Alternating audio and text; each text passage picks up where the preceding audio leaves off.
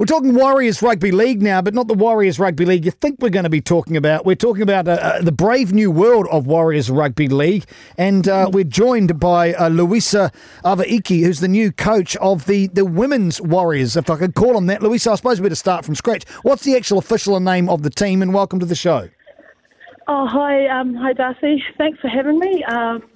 At the moment, our name is Warriors Women's Team, so we don't actually have an official name, so I'm not quite sure if that's official name, but that's what we've gone by.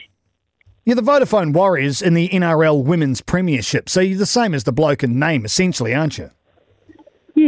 Yes, yeah, we are. We've got that sorted out. So tell us all about this competition. It is a brave new world. It's really interesting. I expect there's going to be huge buy-in from the public. So first tell us, I suppose, when it starts, how long it goes for, what the prize is at the end. Just give us a paint by numbers, if you will, of the NRL Women's Premiership. Yeah, we'll do. And you know, I really do hope the public get behind it because the women's competition is going to be great. It's going to be a real great display of the female game. It starts in 6 weeks, so it's only a 4-week competition this year. And the ladies will play the curtain raiser for the semi-finals, the playoffs.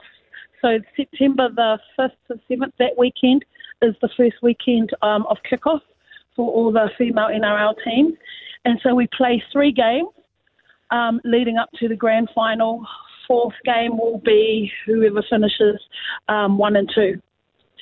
So it's only a short competition, but nevertheless it's going to be a great competition for our female rugby league players, and just really cool to just have a competition at another level for our girls to compete in.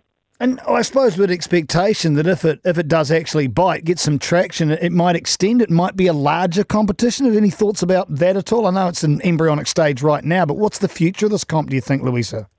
Yeah, I do think that this the future of the comp has got great potential.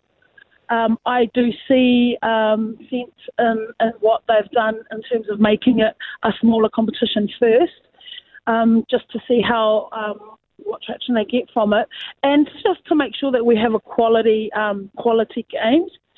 So even for our women, I mean, because a couple of weeks after that they go into their international teams.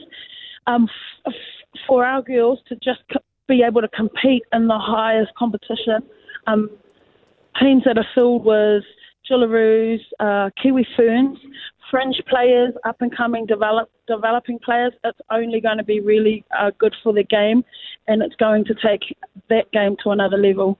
Tell us about the spread of players that you've named. You've got 22 players to sign for this short competition. You've got some older players, some younger players, some established players. You've got a bunch of Kiwi Ferns involved in the program as well. Give us the skinny on the type of women that you've assembled for this comp. Yeah, we've got a really good combination, I feel. We've got a lot of experience, but in with that, in the mix, we also have young, up-and-coming players who have just been identified maybe over the last few years, and they're just starting to come into this elite space in terms of their rugby league. So it's really good for them. And then we've got, a couple of girls, this is their first time. And for me, what's exciting is that they get to our developing girls or our new girls coming in. I don't think they're going to be. You're going to see a difference between a big difference between those players and our Kiwi Fern players, because when they're together and they're in the mix, they're playing alongside the best players in the country for us, and they're developing their skill. They're not having to. It's a little bit different from club, where they're not the ones that have to do all the work. They actually get to just do their job because they've got players alongside them who are at a high standard and a high level as well. Talking about just doing your job, most of these women are employed. How does that work with the competition? Do they take some leave? Do they get paid for this? So how does that work? Because that's a lot of work that you've got to put in there.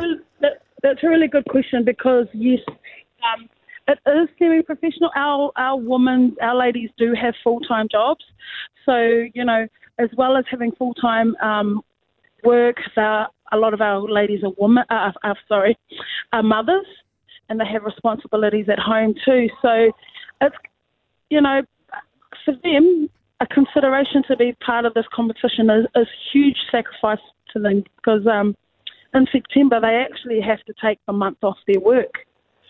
So what they get in the ways of contracts, they're not like huge contracts, but they will help to compensate for, I guess, them not being able to work for a whole month. So for a couple of our girls, they have to relocate, which means they're away from their families, they're up here without working, and so that's another cost that they have to think about too, so it's a huge sacrifice for them, but it just shows how dedicated and how much these girls want to be in this team, how they want this opportunity and just want to be playing in this competition. Talking with Coach Louisa Avaiki. She is the head coach of the Vodafone Warriors NRL Women's Premiership side in 2018. You said some players have got to relocate. I note that a bulk of the players are actually in the Auckland region, but a couple do actually have to move. So a bit of an upheaval there for you. Is that problematic, do you think?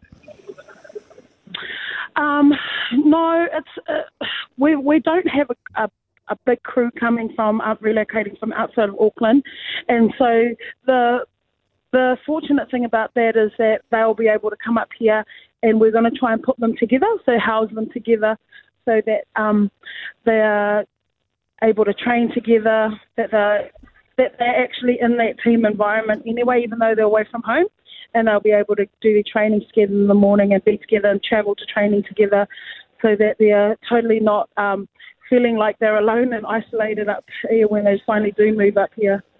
Well, you've got a number of women involved, and I suppose the one that's attracted a great deal of attention is the former Kiwi Fern, Lorena Papali'i, of course, because her kid, is playing in first grade too, but it's not just all about her. Just name check a couple of players you think we should look out to that could bring big things. You can't go past a really great leader that we've got in our team, who's going to be excellent for the team, and even for her, this opportunity when she kind of thought she'd done everything that she wanted to achieve in rugby league. Having Laura Mariu be part of our team and then be part of the first Warriors team is something that is a goal that she really wanted for herself. So look out for Laura. She brings a lot of experience, just a lot of vision of the game, a lot of knowledge, but just real good leadership qualities. And I'm not talking about off the field, I'm talking about on the field when she's on there leading the girls in attack and defence, and how she organises on the field. So she'll be one to watch out for. We've got a lot of young and up-and-coming players who this is going to be a first time for them. Those young girls too, in particular, we've got one young girl, Alice Vailea, who's never played. She's just kind of been a fringe player. So this is the first big thing for her coming through, and excited to see how she responds to being in this competition and this environment. But we've got so much talent coming through as well, and then we've got all our girls like Crystal Rota still in there, Georgia Hale, as well as Lorena being one of our most experienced players as well. So we've got a good mix. Hopefully you'll hear and you'll see more of them as the weeks go. How close are you working with the Kiwi Ferns coach, Kelvin Wright? Quite closely, because obviously most of these girls that are in our team, a lot of them are in the Kiwi Ferns team, and then we've also got players who are in the wider squad that are in our team as well. So he'll be very interested in this competition and in our team. So he'll be watching closely, because, as I say, 2 weeks after our competition, New Zealand will have a test match against the Jillaroos. So for him, being in the know and knowing where the girls are playing and what they're doing and how they're tracking and what he's got a great interest in that as well. And on that, we'll let you go. Louisa Avaiki, thank you very much for your time. Best of luck for the inaugural NRL Women's Premiership. Let's go on Warriors. Good on you. Cool. Thanks, Darcy. Appreciate it.